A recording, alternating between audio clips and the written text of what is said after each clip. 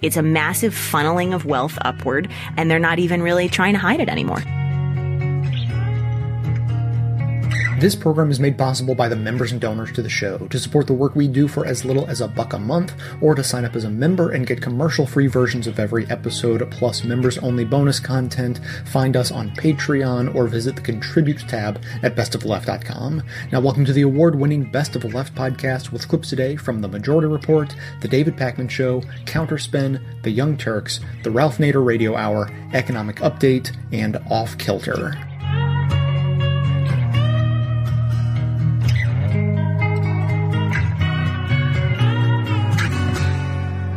The other day, Arthur Laffer appeared on Fox Business to explain the concept that he invented 40 years ago called the Laffer curve, which he supposedly wrote on the back of a napkin.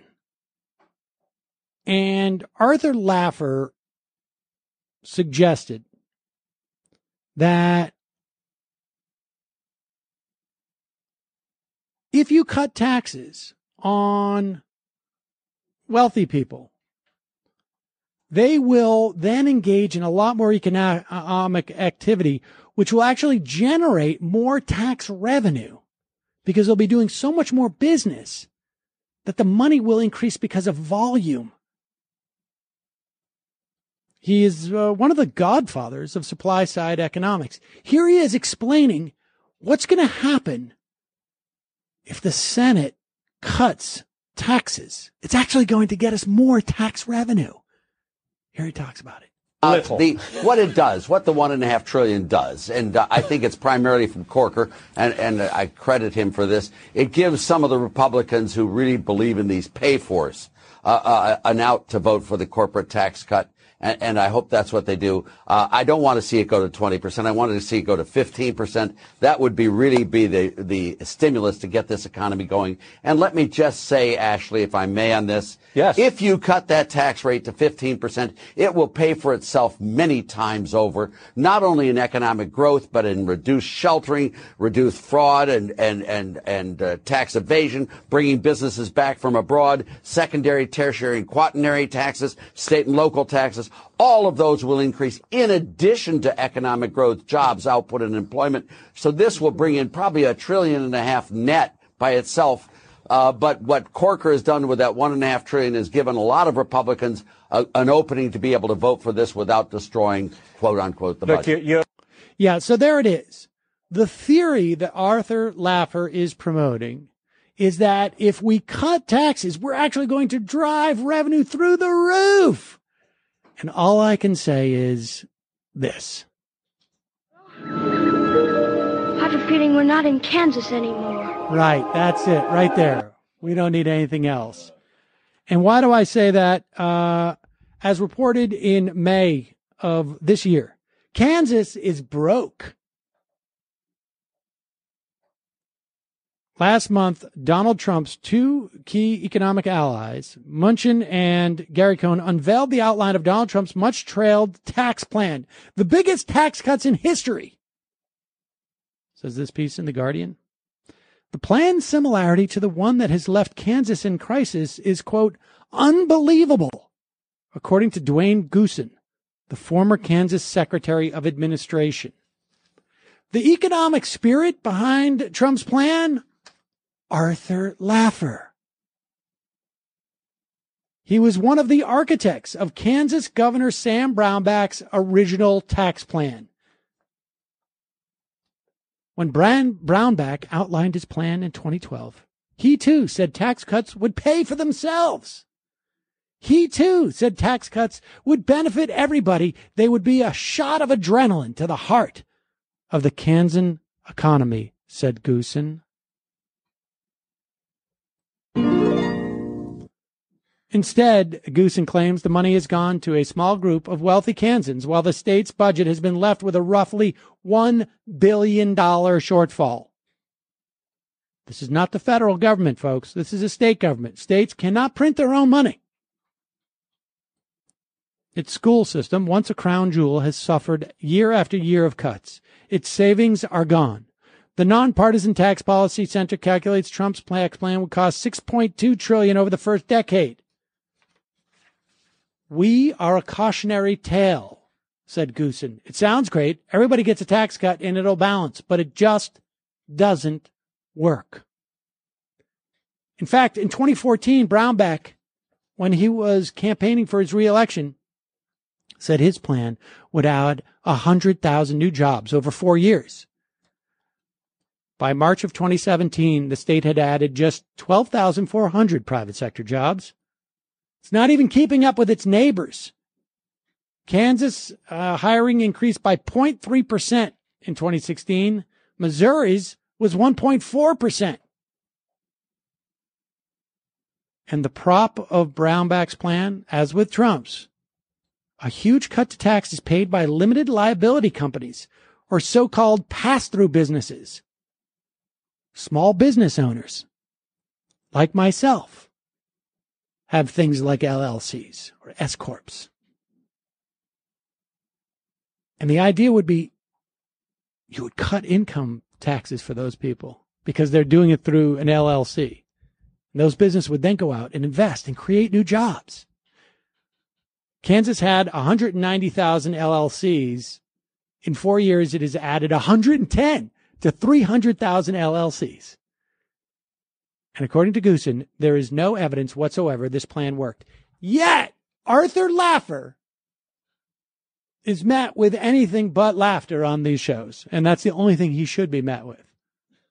He's a joke. He's a joke. I mean, it's...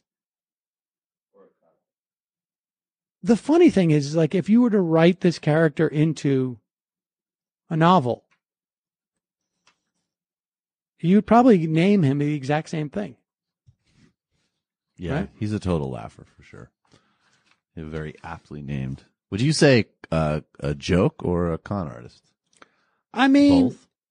He's a con artist, but by this point it should be a joke, right? I mean, it's not like we have direct evidence of the failure of cutting taxes as a means of driving economic expansion. And wouldn't the spin be, I bet it would say like, oh, I destroyed Kansas, but that's just because there's still too much federal intervention that strangled Kansas. Except for there's the exact same federal intervention in the states that border it, and they did much better.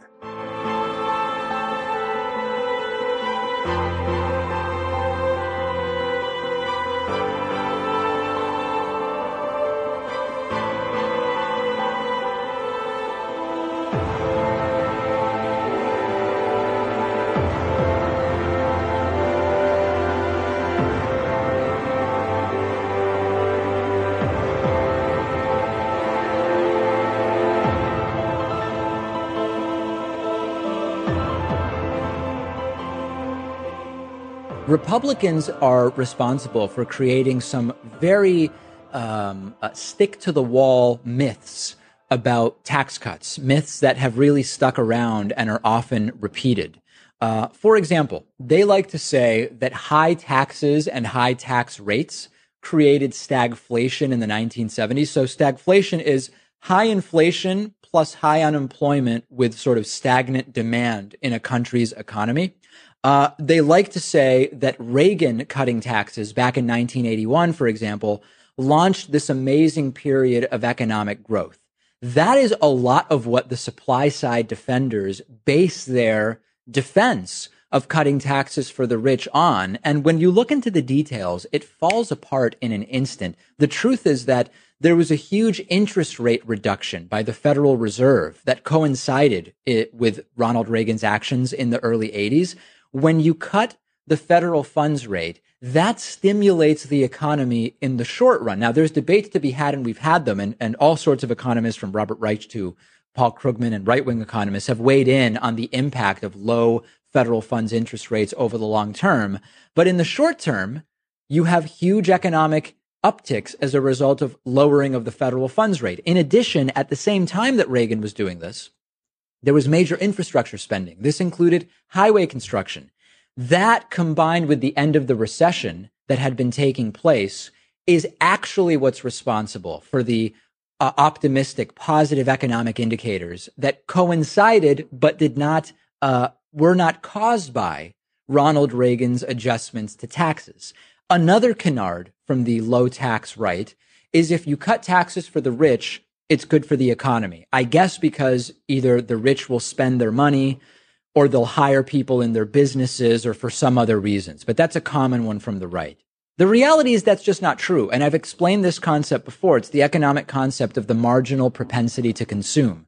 If you're really rich and your taxes are lowered and now you have a little more money, you never needed that money for your day-to-day life unless you're incredibly bad with money. So you're not that likely to reinsert that money into the economy. You're probably going to save a lot of that money. If you give a tax cut to people who earn a lot less, where they would use that tax cut to fund their day-to-day life, that is way more economically stimulative. So that argument doesn't make any sense. Then you go to corporations. The right likes to say, American corporations are just too highly taxed. Let's cut taxes for corporations and it'll stimulate the economy. That makes absolutely no sense. Capital investment by business owners is already tax deductible. When you think about what that means, if you are a business owner and the tax rate is really high, you can avoid a high tax rate by investing money in your business because it lowers your taxable income. In fact, that suggests that higher corporate tax rates actually would incentivize businesses to reinvest capital by buying stuff or improving or hiring or whatever. But it actually doesn't make sense either. And I've been clear about why, because Donald Trump's tax proposal, for me, it would be good, right? I have a business that is a corporation, an S corporation, meaning that there is pass-through income. Donald Trump's tax proposal would create a new 25% tax rate for pass-through income. That's the situation I'm in with the show. But that doesn't mean that it's good economics. If my taxes go down for the income that passes through to me on the program, then I am more incentivized not to invest that money into the show. Think about it.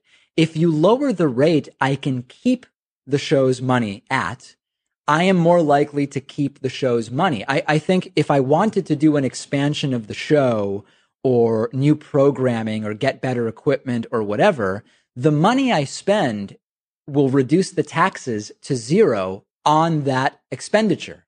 I'm more likely to do that if taxes are higher. And I'm not suggesting that I actually make decisions based on tax rates. Very few businesses actually do. But this concept that if you lower the tax rate on businesses, all of a sudden they're going to reinvest a ton of that money into the economy is just not true. Now, depending on my personal financial situation or someone else's, I might spend that extra money that I get to keep. I might save that extra money that I get to keep, but that's a decision made at the personal level. And the stimulus that these folks claim will happen from lowering the corporate tax rate just will not happen. The entire supply side tax cut right-wing thing is merely a ruse, and it's a ruse that Trump and his friends will be able to save a lot of money with.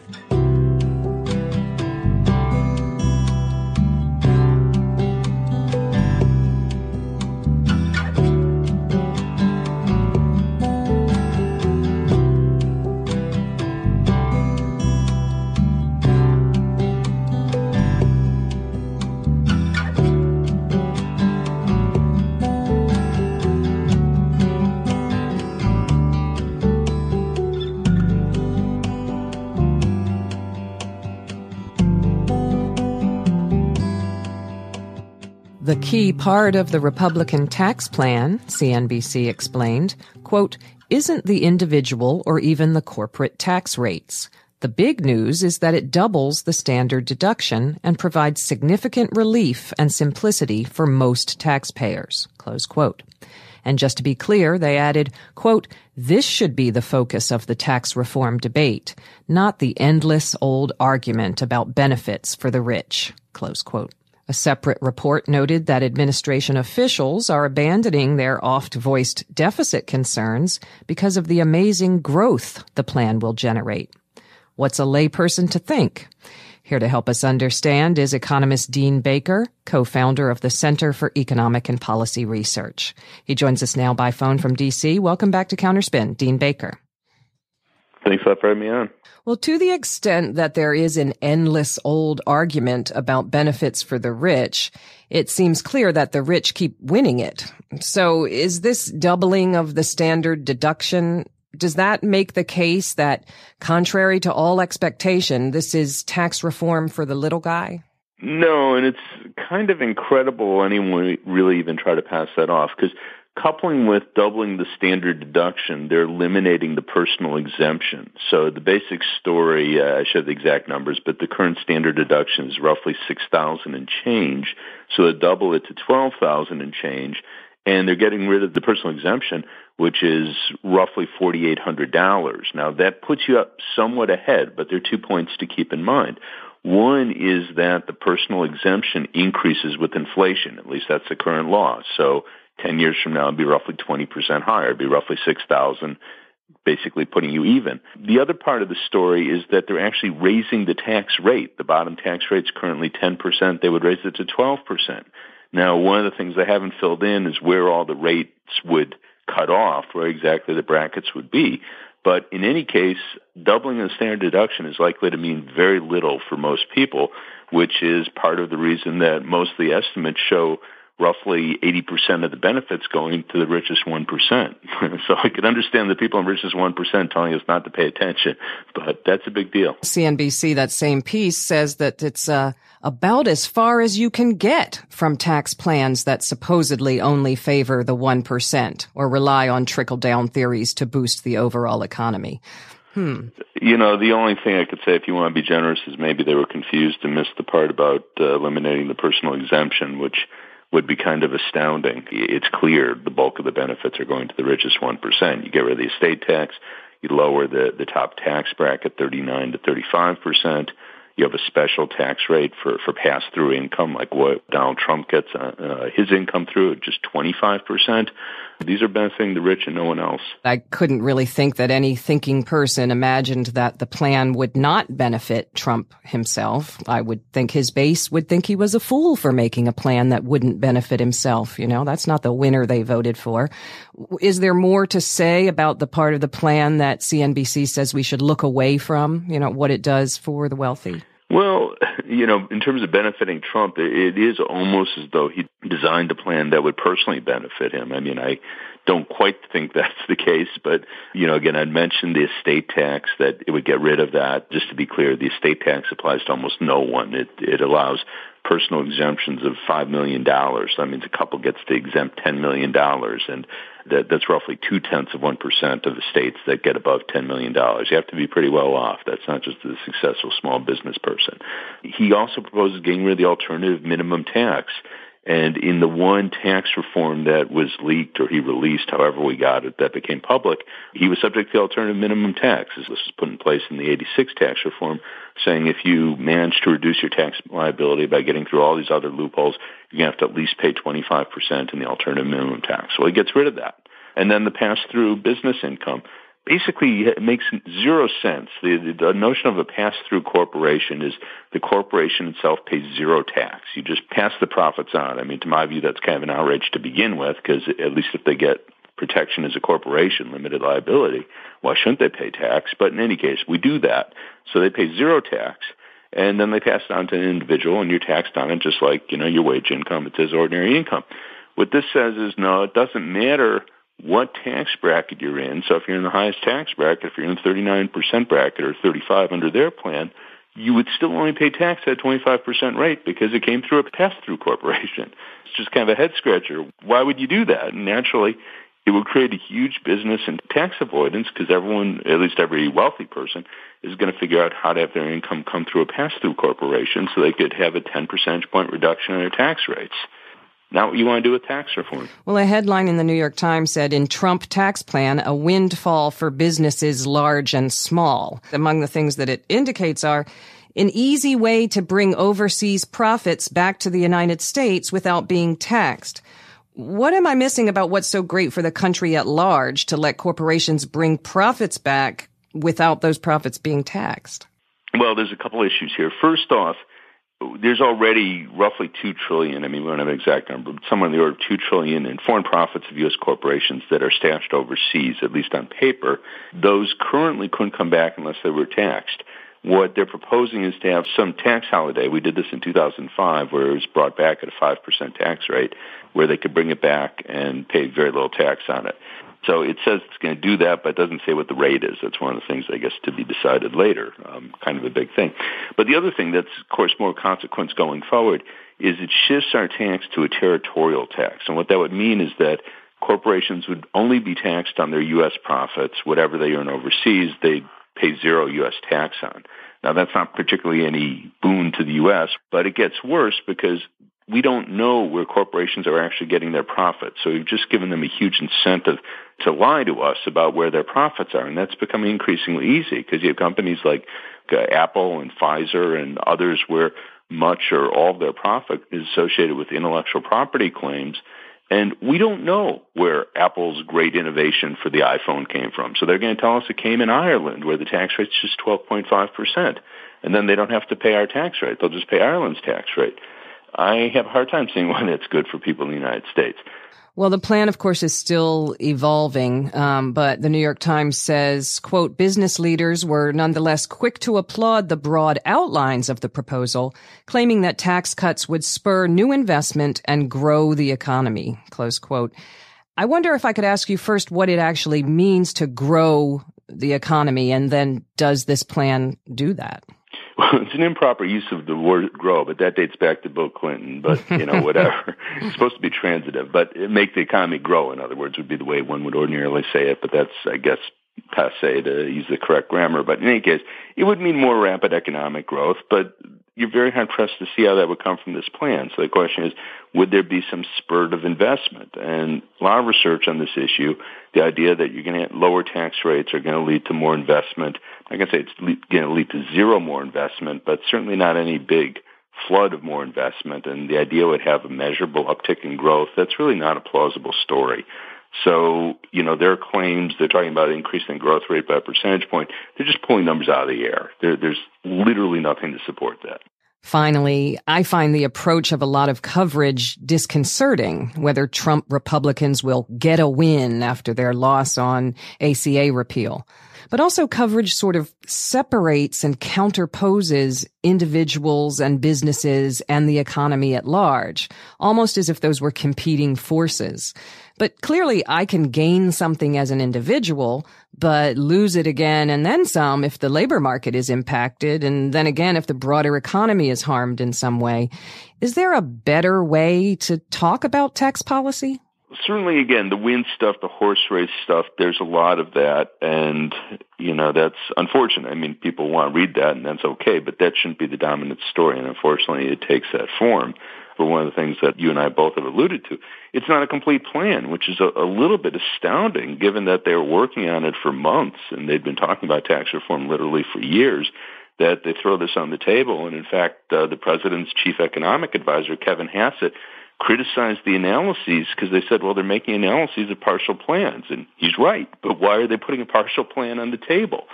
The other point, though, is yes, ultimately at the end of the day, people want to know how this is going to affect their lives. And on the one hand, there's sort of the immediate impact. Okay, am I going to pay more in taxes? That's kind of hard to say at this point for most people. I mean, odds are for most people it won't mean much difference. It will for the rich and the very rich. The other part is, okay, let's carry through their logic. What would it mean? You'd asked the question before about grow the economy. So what would that mean? What's a plausible story there? Well, the story they would like to tell is, okay, you'll have more growth. That will mean higher wages, more jobs. That's the story they would like to tell. There's really no plausible way of getting from here to there. And then if you add in, you go, okay, you're creating large deficits. I mean, they're denying this, and I'm not the big deficit hawk, but you are creating large deficits, and there's good reason to believe that the day after they pass this thing, they'll start screaming about deficits, and then they'll say, okay, we have to cut spending. And they're not going to be cutting the military. So what that means is they'll be cutting Medicare and Medicaid, maybe Social Security. Who knows what will be on the chopping block. But these are going to be programs that people depend on.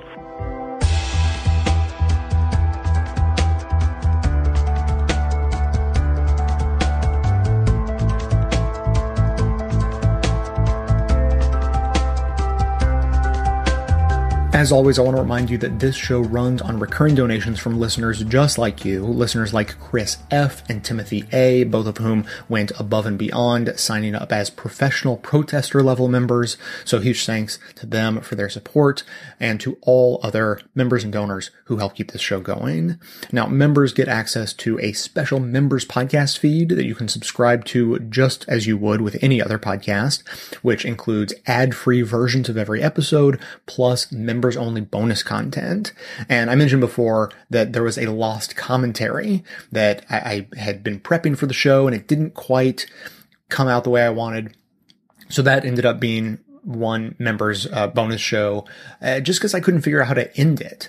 But the good news is that recently, between one bonus show and the next, I sort of figured out what I had been trying to figure out. I figured out how to end that commentary. So the most recent bonus show included that conclusion to the lost commentary. I'm sure the members were just waiting with bated breath for me to figure that out. But also, Amanda and I talked in some depth about the effects of power on the powerful, having a deeper understanding of why those in power act the way they do. It doesn't exactly make you feel better about the state of the world, but it does make you feel a little bit less lost.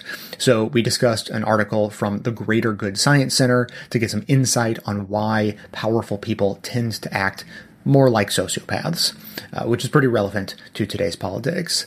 Now would be a great time to start supporting the show. As I've mentioned recently, we're in a bit of an advertiser drought, which makes membership contributions even more important than usual. So whether you can chip in $1 or $20 each month, please think about signing up to help us out, not to mention, of course, receiving instant access to all of those member benefits.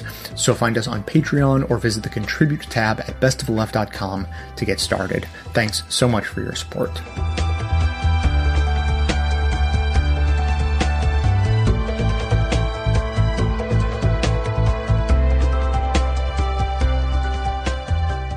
Once in a while, Chris Wallace makes a lot of sense on Fox News, and he does a pretty decent job challenging someone that he's interviewing. Case in point, his recent interview with Nick Mulvaney, who is the White House budget director. Now, Mulvaney went on Fox News expecting to, prop up their tax reform policy, but Chris Wallace actually challenged him pretty aggressively, and it was awesome. Now, it mostly had to do with the idea that the rich are not going to get a tax cut, which we all know that's a lie, and the idea that the growth in the economy will help pay for the tax cuts that some Americans will get. Now, Chris Wallace isn't buying it, and he had the data to prove it. The Nonpartisan Tax Policy Center did this analysis. It shows the middle fifth of households in America, those earning between $48,000 $86,000 a year, they'll get an average tax cut of $660 next year.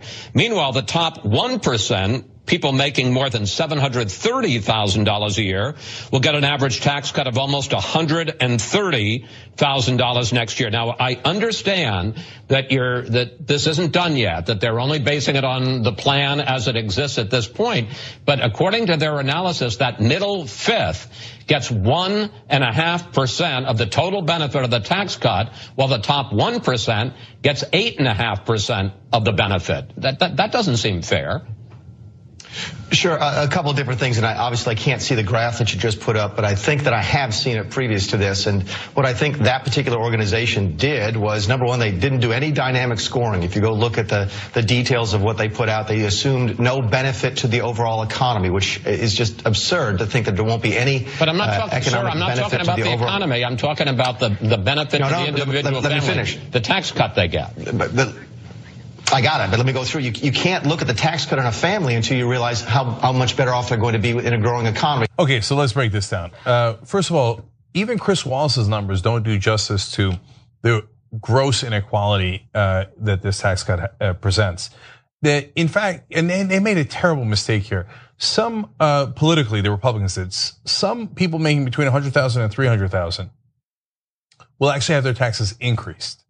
Now, they're not huge donors, but those are very politically relevant folks. The top 10%, this is borne out by a Princeton study, are a huge driver in policy. There's a lot more of them that are in positions of power. They might not be at the very top of the power echelon, but saying, hey, I'm going to increase your taxes, but not the taxes of millionaires and billionaires. I'm going to lower their taxes. That is a terrible political idea. And that was not in the chart because some taxes do get raised. And so then secondarily, the top richest people in the country are actually going to get tens of millions of dollars in personal income cuts, let alone the benefits they get from the corporate tax cuts, the estate tax cuts, et cetera, which will get into the billions of dollars for some families. So even Chris Wallace's devastating chart was not devastating enough. Right. And then he goes to Mulvaney, and Mulvaney's answer is like, dynamic scoring, it's gonna be dynamic. So if you've never heard of that, that is the BS that Republicans use to say, yeah, it looks like we're giving a giant tax cut to the rich, and you're getting squat, right? But don't worry, that will magically improve the economy so much that you won't be making $300,000 anymore, or $30,000, or wherever your income bracket was. Instead of making $300,000, you'll not be making $3 million and then getting tax cuts. The economy does not work that way. That's a unicorn, that's magic, that's nonsense. So whenever I see this type of content on Fox News, like it appears pretty shocking, right? Because this isn't the kind of stuff that you would experience watching Fox. You would usually see them cheerleading whatever it is that Trump wants to do. But then I realized the reason why this will play well, this segment will play well with Fox's audience, is because Fox's audience isn't made up of millionaires and billionaires. Fox's audience is made up of people who were sick and tired of the system that we had in place before electing Trump. A lot of these people elected Trump, unfortunately, because they thought that he would be a little different, that he would shake up the system and actually look out for working class and middle class Americans. Now we know that that's not what he actually wants to do, but Fox is aware that their audience are not in favor of giving the most powerful, the most wealthy people gigantic tax cuts. And they're also not buying the whole trickle-down economics thing. I'm sure some are, but I think most Americans know through this massive long-term case study that we've had that we don't get trickled on, okay? And it's also incredibly insulting for us to like sit around and hope that these big corporations and these big CEOs will trickle on us. Yeah, but there's an important part of that explanation, which is that but Fox News used to not tell you that and not tell their audience that, even though it would be a popular position even with their audience, as Anna rightly points out. It's because Roger Ailes used to run Fox News, and Roger Ailes is a Republican political operative. He worked for Nixon, Reagan, George H.W. Bush, and he helped George W. Bush as well. So he would lie to the audience over and over again and pretend the tax cuts for the rich would actually benefit them. Now that he's not there anymore, the Chris Wallace of the world, even though they're conservative, are free to go, wait a minute. Yeah. Here's something that doesn't actually help even our audience. Right, and by the way, credit where credit is due, because Chris Wallace is wealthy. I mean, he's a host on Fox News. I'm sure that, he will benefit from these massive tax cuts. And the fact that he challenged Mulvaney is something that, deserves credit. So I just wanted to put that out there. Agreed. All right, let's go to the next video. There's more of this. It's impossible to do what the National Tax Center just did. So my guess is, and I think that's the one that Jared Bernstein works for, it's not surprising that the former chief economist for a Democrat vice president doesn't like a Republican tax plan. So I don't put very much weight on that particular study. It's a nonpartisan group, first of all, sir. Okay. Now, they did math. Okay, I know that you have got a war on math. So their point is that, look, and could tax cuts stimulate the economy a little bit? Historically, they have not, as Chris Wallace is going to get into. So they're usually counterproductive when taxes are in fact this low for the rich, and they are. Especially when you put the loopholes in, they are at historically low rates. As a percentage of the taxes paid by the different brackets in America, historic lows. And when you cut taxes further, it's counterproductive. But even if it were to actually stimulate the economy, it would only do so by a little bit, right? Not by the gigantic factor that the Trump administration is putting. And the reason they do that is because they want to fudge the numbers. They're like, well, under this plan, we're never going to balance the budget. And because they don't care about balancing the budget, they just want to get the tax cuts to the rich. But they have to pretend to balance the budget for a number of reasons, including being able to pass it with just 50 votes instead of 60 votes. So it is super important to them to keep up that lie. And here's Chris Wallace breaking that lie apart. And I think the next clip is even better. So let's watch that. The Senate Republican budget plan calls for a tax cut that is going to cost the Treasury $1.5 trillion over the next 10 years. And some outside experts say that the plan that was unveiled this week actually will add $2 trillion to the debt over the next 10 years. Now, back when you were in Congress, you were a deficit hawk. What happened, sir? Let's talk about it, because I've been very candid about this. We need to have new deficits because of that. We need to have the growth, Chris. If we simply look at this as being deficit neutral, you're never going to get the type of tax reform and tax reductions that you need to get to sustained 3% economic growth. If we had been at 3% growth over the last 10 years, the budget very nearly would be balanced this year. That's how big a difference it makes when you grow the American economy, that additional 1% over 10 years. Over the next 10 years, if we can grow at 3% instead of the 1.8% that the nonpartisan Congressional Budget Office says that we're going to grow at, and has been the average under the previous administration, if we can get to that 3%, it is $2 to $2.5 trillion worth of more government revenues. It's 12 million additional jobs, and those are 12 million jobs paying into Medicare, 12 million jobs paying into Social Security. Growth really is what's driving all of this, and growth is what our focus is, which is why we're willing to accept increased short-term deficits in exchange for that long-term payoff. Growth works. Doing in the administration to spur growth in terms of regulatory reform work. And what we're working on right now is to make sure that those tax cuts add to that. Okay, so Obama, actually, let's go back further. Clinton hands George W. Bush a surplus. Bush turns that into a $1.2 trillion deficit, okay? He hands that off to Obama. Obama cuts it in half. But the entire time that he's cutting the deficit, Nick Mulvaney is in Congress screaming, and that was what Chris Wallace was referring to, about we can't have any deficits. I can't believe Obama has deficits. Forgetting the fact that Bush handed him a $1.2 trillion deficit. Okay, but he has deficits, right? Now, you just heard him right there. He said, we need to have new deficits. Now that the Republicans are back in charge, deficits are wonderful. They grow their economy. Of course they're great. But this is actually part of a plan hatched by the Republicans under Nixon when Ailes was in the Nixon administration. And there are internal memos about it where they say, hey, let us, whenever we're in charge, let's spend a lot more money. Let's cut taxes so we can stimulate the economy. In their mind, to be fair to them, they thought stimulating the economy, cutting taxes would stimulate the economy. And they thought spending more stimulates the economy. So let's do it when the Republicans are in charge. But as soon as the Democrats gets in charge, make sure we yell and scream about deficits so they make the mistake of not stimulating the economy. And then we'll blame them for a poor economy. They've been playing this, and he just did it. The guy who was the biggest deficit hawk in Congress said we need new deficits. I know, it's amazing. I feel like every time you say the word deficits, though, you have to do that hand gesture that you do. Deficits. I didn't even realize I was doing always That's do that. Awesome. Deficits. All right, I want to give Chris Wallace one more piece of credit here, and always credit where credit is due, no matter what has happened in the past. He pointed out later in the segment that Reagan tax cut back in 1981 that the Republicans love to crow about actually added $208 billion to the deficit. The dynamic scoring did not help with that deficit. It made it worse. And the Bush tax cuts in 2001 and 2003 added $1.5 trillion to our debt. It did not work. Dynamic scoring is total horse crap. And the reality is all it does is give tax cuts to the rich and saddle us with huge deficits and debt.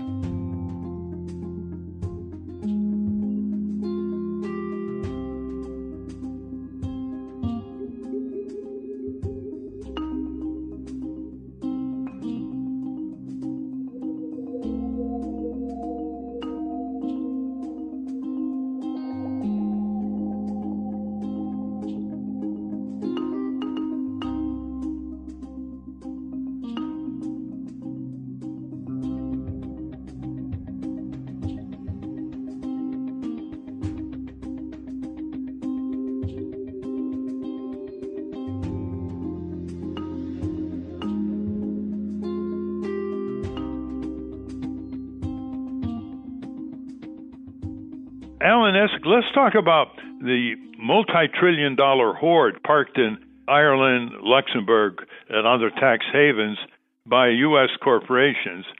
In 2004, they convinced the Congress to cut the tax rate if they repatriated some of this money in order to jumpstart the economy. They were going to invest in productive equipment, and they were going to really put it back in the economy. What happened was they got the break through Congress. They took the money. They put billions and billions of dollars in useless stock buybacks, which don't create any jobs, and to raise their own salaries. In other words, they double-crossed the Congress, and there are still members in the House and Senate who remember that double cross and have talked about it recently. So now they're at it again. It's probably close to $2.5 trillion, and they want to be able to bring it back. They haven't paid any federal taxes on this, and a lot of this money was rooted in U.S.-based profit making. They haven't paid any federal tax on this, so they're pushing for a 5% tax.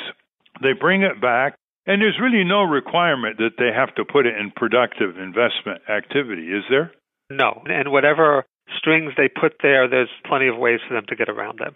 You know, it ends up mostly going back into dividends and into the profits of the corporation, into the stockholders. Why don't you give our listeners a frame of reference here? Back in the 1950s, the corporate tax revenues were X% of federal revenues, and now they're Y% of federal revenues. Can you fill in those blanks? Actually, I don't have that number off the top of my head, but I do know that the number has gone down drastically over the last 30, 40 years. Yeah, my recollection is it was over 30% in the 1950s, and now it fluctuates between 8 and 7 or 9 or 6%, depending on the year. And if you take that money and subtract from it the corporate welfare payments, what your career professionals call tax expenditures, is there a chance that we could conclude, Alan Essig, that basically the corporations don't pay any taxes? I know 60% of corporations don't pay any taxes anyway, federal income tax. General Electric, Verizon went years making billions of dollars in U.S.-based taxes and didn't pay any federal income tax. But if you totaled it all up and subtracted the tax expenditures, is it coming close to zero? On many profitable corporations, it is. The CTJ sister organization, Institute of Taxation and Economic Policy, ITEP, has put out a report within the last 4 or 5 months that looked at how much taxes the Fortune 500 corporations have paid. And many have paid zero. Many have paid 4%, 5%, 8%. So when the president talks about a 35% corporate rate being uncompetitive, the reality is most corporations don't pay anything close to that. So the problem is not that corporations are paying too much or that we're uncompetitive with other countries. The problem, quite frankly, is that corporations aren't paying their fair share. They're not paying enough. We need to, instead of worrying about dropping the corporate tax rate, we should be looking at closing these loopholes and having profitable corporations at least start to pay something before we start talking about lowering rates.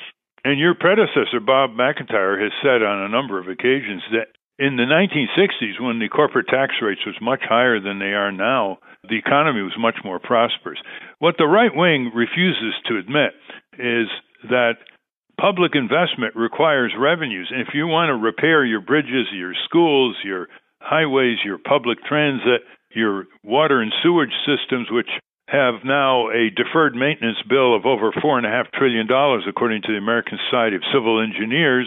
$4.5 trillion, a lot of jobs. You've got to have tax revenues. And the problem now is this. These corporations are swarming over Congress saying, give us a tax cut, because we want to invest more in our economy.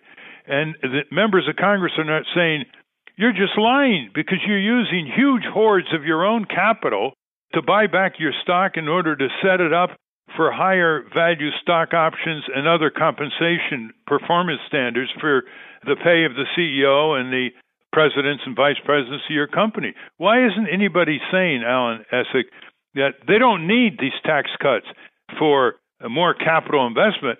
They're burning capital with these stock buybacks. Businesses today, the problem is not a lack of profitability.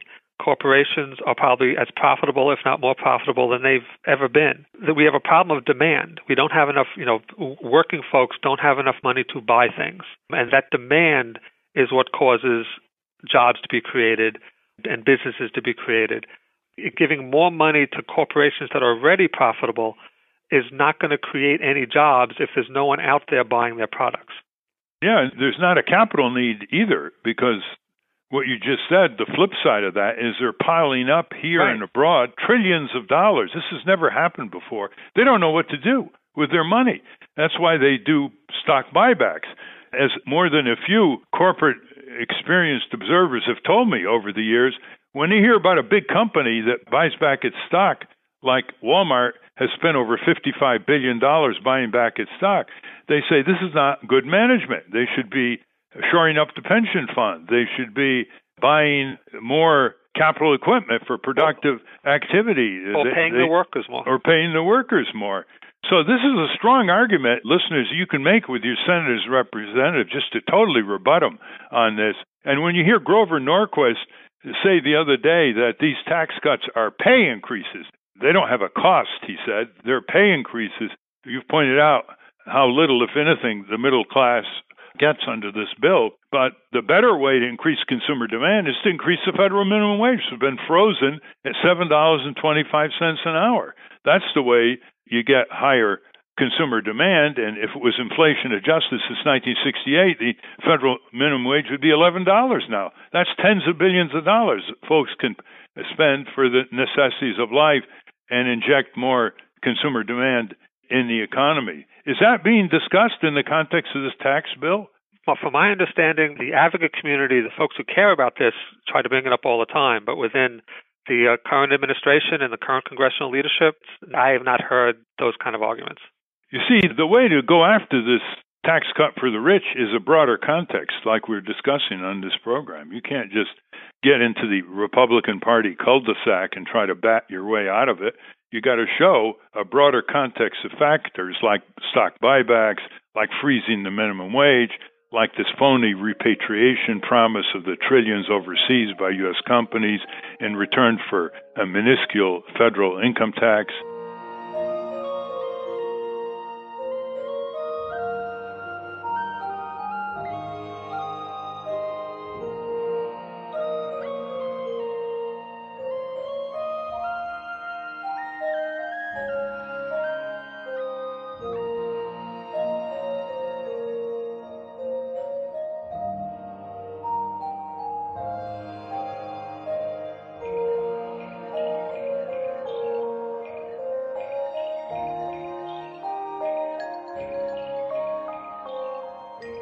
Turn next to the way the money is raised. Putting aside for the moment how it's spent, the money is raised. Well, we have basically 3 or 4 categories of money coming into the federal government. One, and the one talked about the most, is the income tax. Less than half of the federal government's money comes from the income tax. Let me make sure everybody gets that. Less than half of the government in Washington's money comes from the income tax. And the income tax is a progressive tax. What that means is the higher your income, the higher the percentage of it that you are required to pay. And the basic principle behind the income tax is, as it always has been, that those who are richer are more able to pay, and that fairness requires that we take more from those more able to pay, as we might in a family or a community that needed to raise money from its members. But only half is raised in this progressive way, the progressive income tax. The second biggest source of money is this odd thing called a payroll tax. And here again, I want to quarrel with the name. It's money taken out of our paycheck. That's why it's called a payroll tax. But it's money to be set aside to cover our old age payments out of Social Security, certain payments out of Social Security for survivors of spouses who die early, things like that, people with certain kinds of injuries and incapacitations, and the Medicare, Medicaid kind of helping people who have emergency medical needs that they can't pay for. And we put that, it's a kind of social insurance. In other countries, it's called social insurance in order to distinguish it from a tax payment, which doesn't have this put the money in, get the money out for yourself kind of arrangement. The word tax is used for those more general payments. In any case, the payroll tax comes in at 1/3. So if you put it together, roughly, the income tax and the payroll tax, that's 3/4 of the money Washington gets. Now, the payroll tax is not progressive. It's actually the opposite. The higher your income, the less percentage of it you pay on the payroll tax. That's right. The payroll tax's non-progressivity reverses or cancels out the vast bulk of the income tax's progressivity. So if you put the two together, and they together are 3/4 of what the federal government gets, you don't have any progressivity in the United States. But the worst is yet to come. Corporations, we haven't talked about that yet, because the income tax that I was referring to should have been called the personal or individual income tax. It's that tax paid by individuals, you, me, families, couples, and so on. The corporations pay a tax on their income, which is their net revenue, the difference between what they earn and the expenses they have. Once upon a time, the corporate income tax was significant. That is, the federal government relied in a major way on taxing businesses, not only taxing individuals. But those days are long gone. In 2015, the corporate income tax got a bare 11% of the federal government's taxation. That is, only $1 in $9 flowing to Washington came out of business profits. That's because of the tax havens we talked about before the mid-break. That's because of all the tax gimmicks they use. That's because of the laws their lobbyists have gotten written to allow them to reduce their tax burden. That's right. The income tax on individuals gets more than 4 times as much money flowing into Washington as the tax on corporations.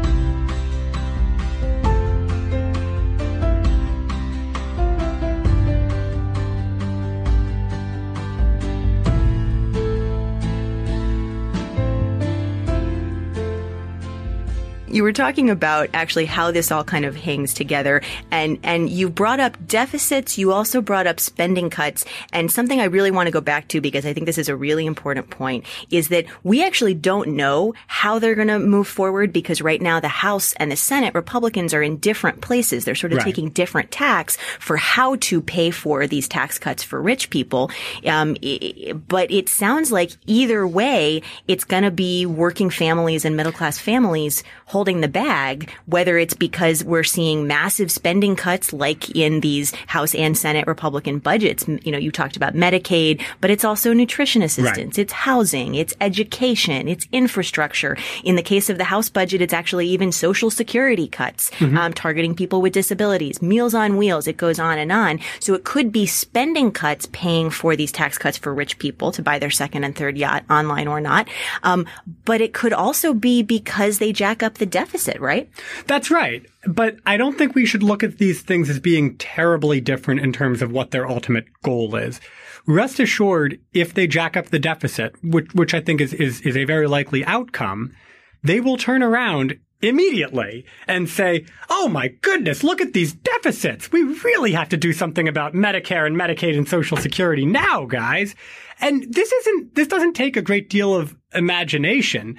Their budget resolutions, even though they're not laws and these aren't binding, do say we want to make huge cuts in Medicare and Medicaid. They say we want to make cuts in transportation, nutrition assistance, education. This is their agenda. And so they can use, even if they just use the reconciliation instruction this time around, this is the 2018 budget, to do tax cuts and jack up the deficit.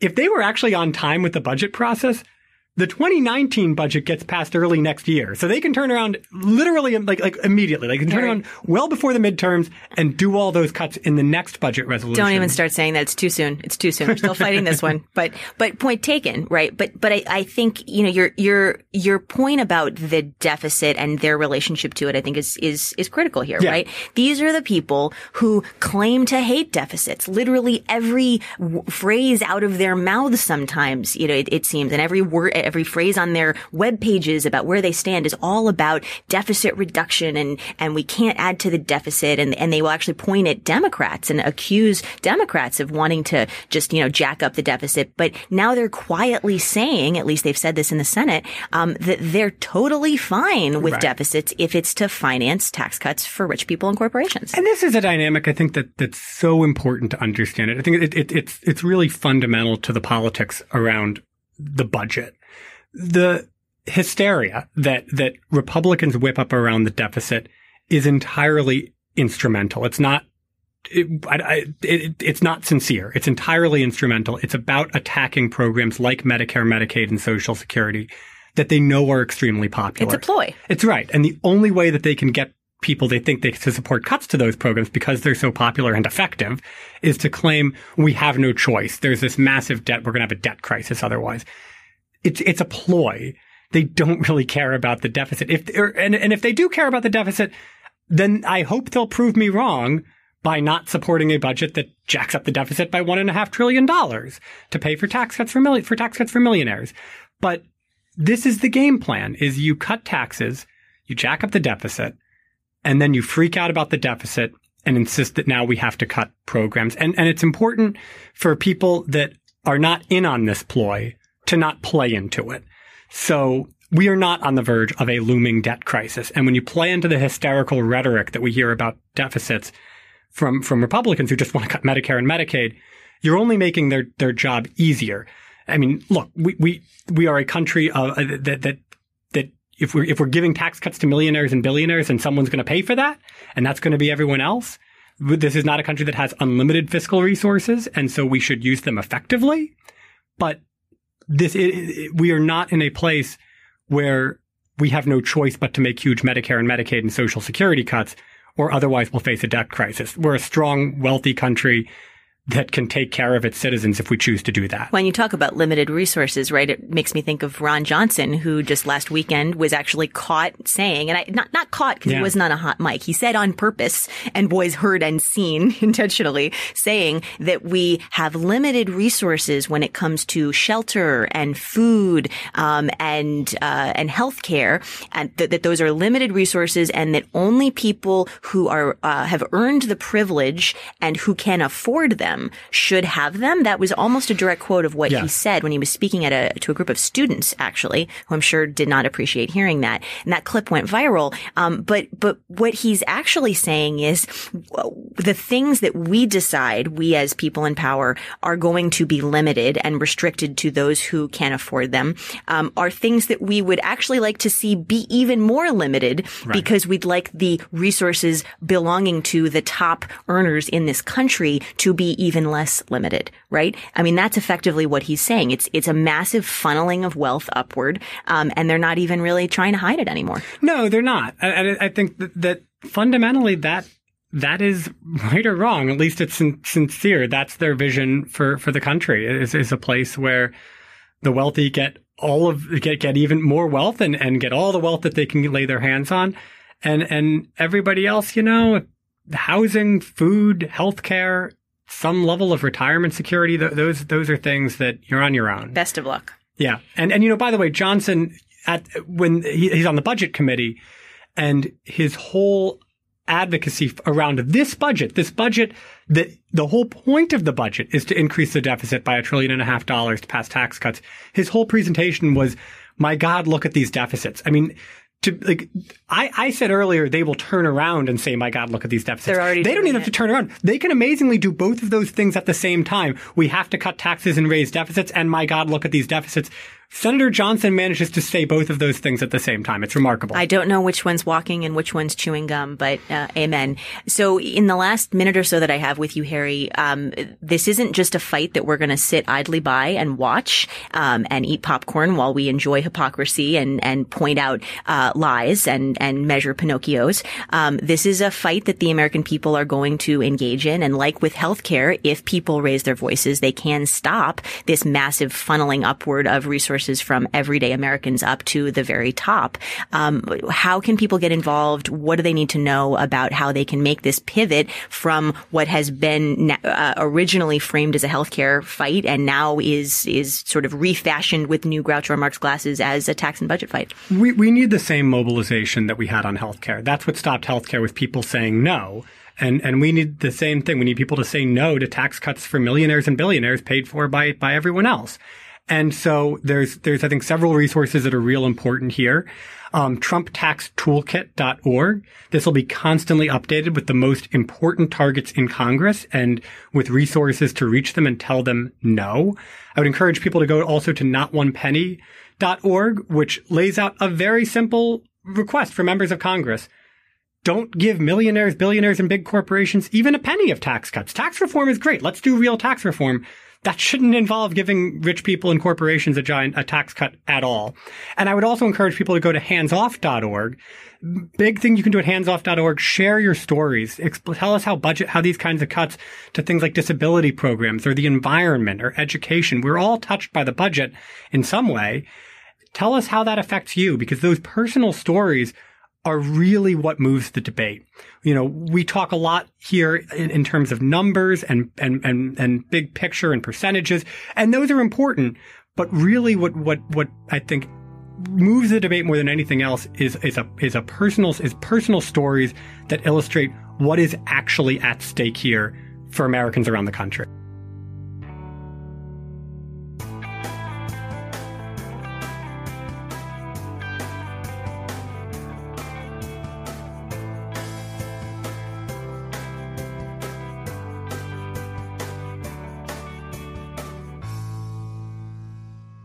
We've just heard clips today, starting with the Majority Report reminding us that the moron who came up with trickle-down economics 40 years ago is still shuffling the same nonsense.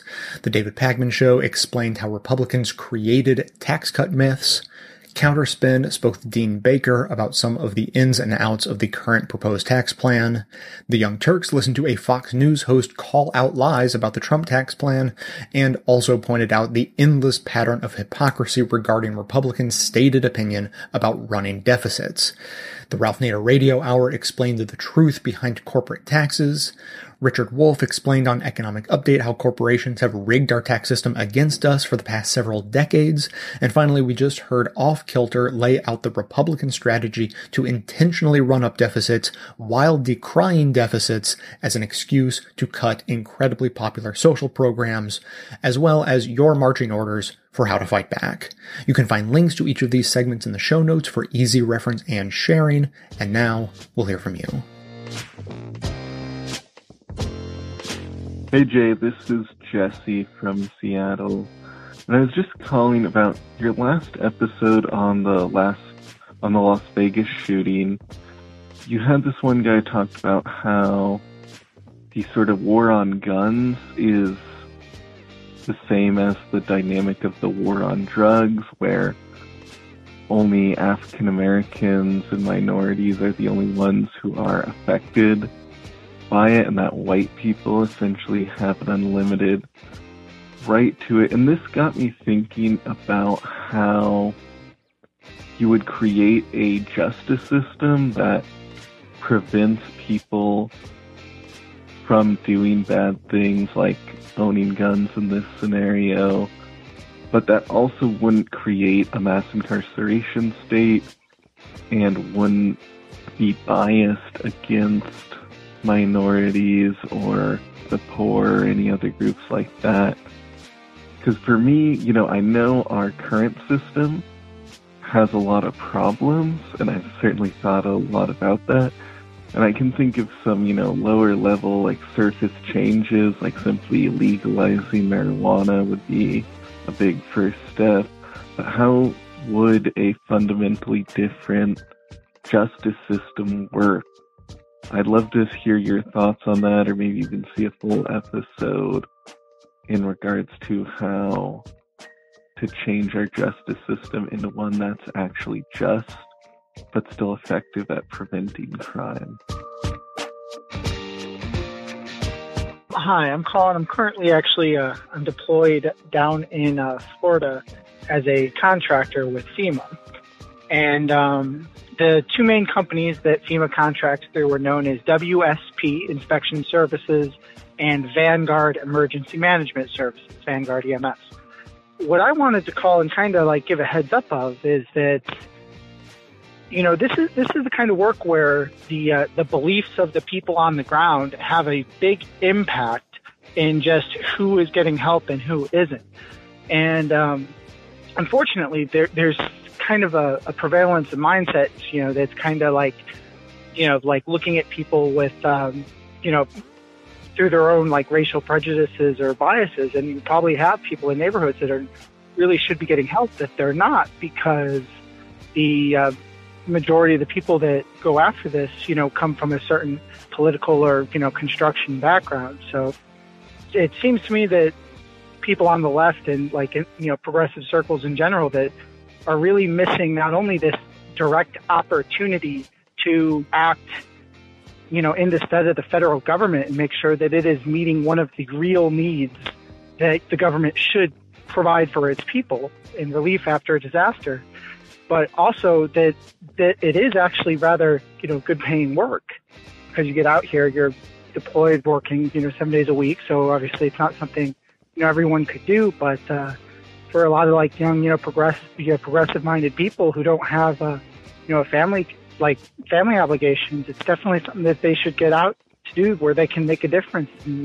they can raise money either, for themselves and also for other causes as well. So that's just the main things to get out there. So they're still hiring and putting people through. FEMA is still very, very behind in all of this. Harvey and Irma both broke records even before Maria got here. So those two companies are hiring, and it would be great to see people who actually believe in government getting these government contractor positions instead of, more libertarian-minded people. So all the best. Good luck with the show. Thanks for the work you do. Bye. Hey, Jay, it's Alan, your Best of the Left Patreon member, calling in from Connecticut. About Patreon, I recently made the switch from PayPal to Patreon. And at first I was like, what are these emails with regards to there's a new episode? Duh, I can see on my feed there's a new episode. In fact, I'm already listening to it by the time I get the email. But then I started realizing that, and if you've listened to me for a little bit, you know that I almost always listen as I'm driving to and from work, and the episode ends and it goes archived and it skips on to the next podcast I'm listening to.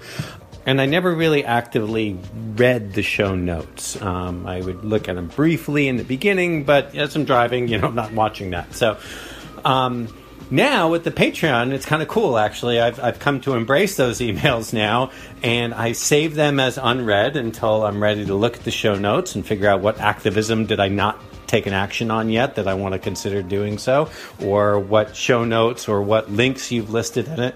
And I find it much more efficient, at least for me, to process that. So just a feedback with Patreon. I think it's a great move. So then I became concerned what would happen if I were to share the episode, being that it's a members only feed.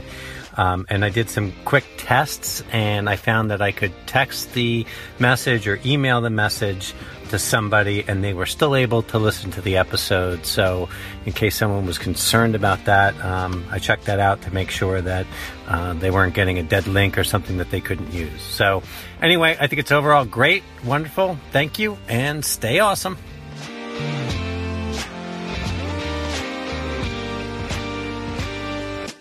Thanks for listening, everyone. Thanks to the volunteers who helped gather clips to make this show possible. Thanks to Amanda Hoffman for all of her work on our social media outlets and activism segments. And thanks to all those who called into the voicemail line. If you'd like to leave a comment or question of your own to be played on the show, simply record a message at 202-999-3991. Now, first of all, excuse me, everyone. I just have a personal note. Paging Amy from Alabama. Please call back. You have a very interesting perspective. We want to hear it, but you had a terrible connection on your last call. So maybe find just a better spot to use your cell phone. Maybe use a landline. Best case scenario, you could record a message on like a voice memo app on a smartphone and just email that to me. Either of those, any of those options would be great. For the rest of you, Amy is a queer, physically disabled, progressive, responsible gun owner from Alabama. So you will not be surprised to hear that she has some perspectives on the recent gun control episode and progressive policies on gun control in general. So we would love to hear those. The message, it was just cutting way out, too much to play on the show. So Amy, please call back one way or another. Secondly, I've not been doing a good enough job of expressing the interesting conversations and all of the fun things going on the Best of the Left social network. So this is a project that I launched just within the last couple of months. It's sort of a 2-track project here. On one hand, there are volunteers helping out the show enormously. I have, there's a whole gaggle of volunteer listeners who are helping the show by volunteering to listen to this or that program and then just submit clips that they think are, worthy of being considered to be put on the show. And then there's a small team of editors who take those notes and actually clip out those segments and send them to me. And it's one of those, many hands makes for light work sort of situations. So no one's being worked to the bone. They just work together, and it's been working really well so far.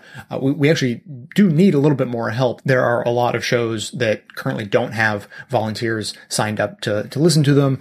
So if you are interested in that, don't think that the opportunity has passed you by, go ahead and sign up at the just for the social network in general. And then there are some articles listed there for, basically start here, read through little orientation articles that help you figure out what's what and how to get involved. Secondly, though, it's a social network. We're having interesting conversations. Most recently, we're having an ongoing conversation about the Ken Burns Vietnam War documentary.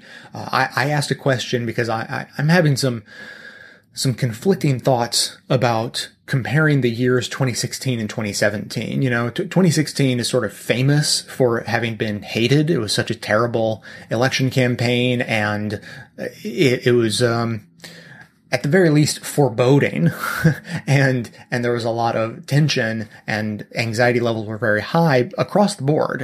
For all members of the political spectrum, there was a lot wrong happening in 2016. But this year, 2017 is, I would say pretty substantively worse. And so I started asking people how they felt about these 2 different years. You can go by the numbers and you can recognize that one is worse than the other, but does one feel worse than the other? And there's a whole range of responses people have been getting. So that's been interesting. And the most recent conversation leads to what is probably going to be an upcoming episode. I've mentioned to you recently about this source of science, inspiration, knowledge, the Greater Good Science Center. And there was this great article about the Colin Kaepernick / NFL / anthem protests and, and everything that entails. And they wrote this article titled The Psychology of Taking a Knee. And they do this really great job of looking at the psychology of everyone involved, the people who are protesting, the people who are supporting the protesters, the people who are very vehemently rejecting the protesters and fundamentally misunderstanding, whether intentionally or not, what the whole protest is about. But as always, it's even more complicated than just being against the protesters politically, or not wanting to support them, or having a knee-jerk reaction and misunderstanding. There are psychological reasons that help us understand why those knee-jerk reactions happen. So, for instance, there's just this one great quote that I pulled out of the article that I think is the most condensed, summarized version of sort of what they're talking about. And so just this one little bit of the article says, group membership affects interpretation of body language because groups develop norms and expectations around behavior, language, and life, says our UC Berkeley colleague Rudolfo Mendoza Denton, an expert on intergroup communication. Quote, breaking these norms is used intentionally to signal disagreement with the norms, as well as to signal that one is not conforming. It sparks strong emotion and backlash precisely because of its symbolic meaning, a threat to the status quo. Unquote. And boy, do conservatives love the status quo. I mean, if conservatism means anything, it means adherence to the status quo and resisting changes to the status quo. So framed in that way, and understanding not just police violence or black people speaking out when they should know their place, or any of these sort of surface level understandings of politics and this particular issue, when you get deep into it, understanding that those knee-jerk reactions would be there basically no matter what the circumstances, because fundamentally it's a reaction to people signaling that they are not conforming, and not conforming is the cardinal sin against conservatives. So those are the kind of conversations happening on not only on the network. Some of this is happening on the members only bonus shows as well. And as I said, this is probably the NFL protests. We touched on it a little bit with the Puerto Rico episode, but obviously a lot more needs to be said. So it's on the docket. It's going to be an upcoming episode. But as every media outlet in the country is having the same problem, I am struggling to figure out what topics deserve to be covered with a finite amount of time. For me, a very finite amount of time. There's just so much that deserves to be highlighted. It's sort of an impossible task. So I haven't gotten to the NFL protests in a lot of detail recently, but hope to in the future. So in the meantime, if you want to sign up on the social network, the link to do that is right in the show notes. It's either on the device you're using right now to listen to the show, or you can just go to bestofleft.com and click on the show notes of this episode, or really any of the recent episodes. There's a little link. It says, join the Best of Left social network, and that is your invite. It's a private network, so there's not just like a link I can share with everyone or a URL that I can tell you to go to. It's a, private link, but as a listener of the show, you are invited. So you just go to the show notes, click the link, and it'll sweep you right in. So if you have comments on this or anything I've been talking about or anything else, or if you're Amy from Alabama, call us again, 202-999-3991. That's going to be it for today. Thanks to everyone for listening. Thanks to those who support the show by becoming a member or making donations of any size on patreon.com, as that is absolutely how the program survives. Of course, everyone can support the show just by telling everyone you know about it and leaving us glowing reviews on iTunes and Facebook to help others find the show.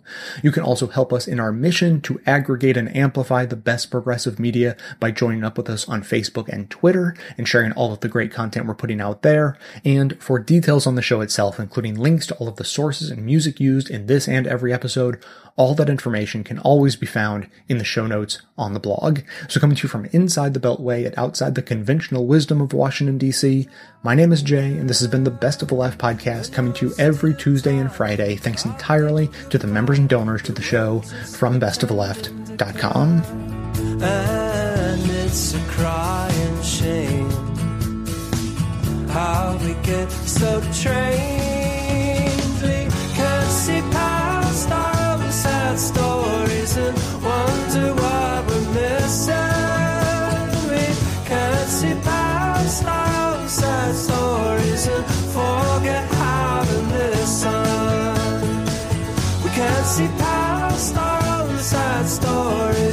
wonder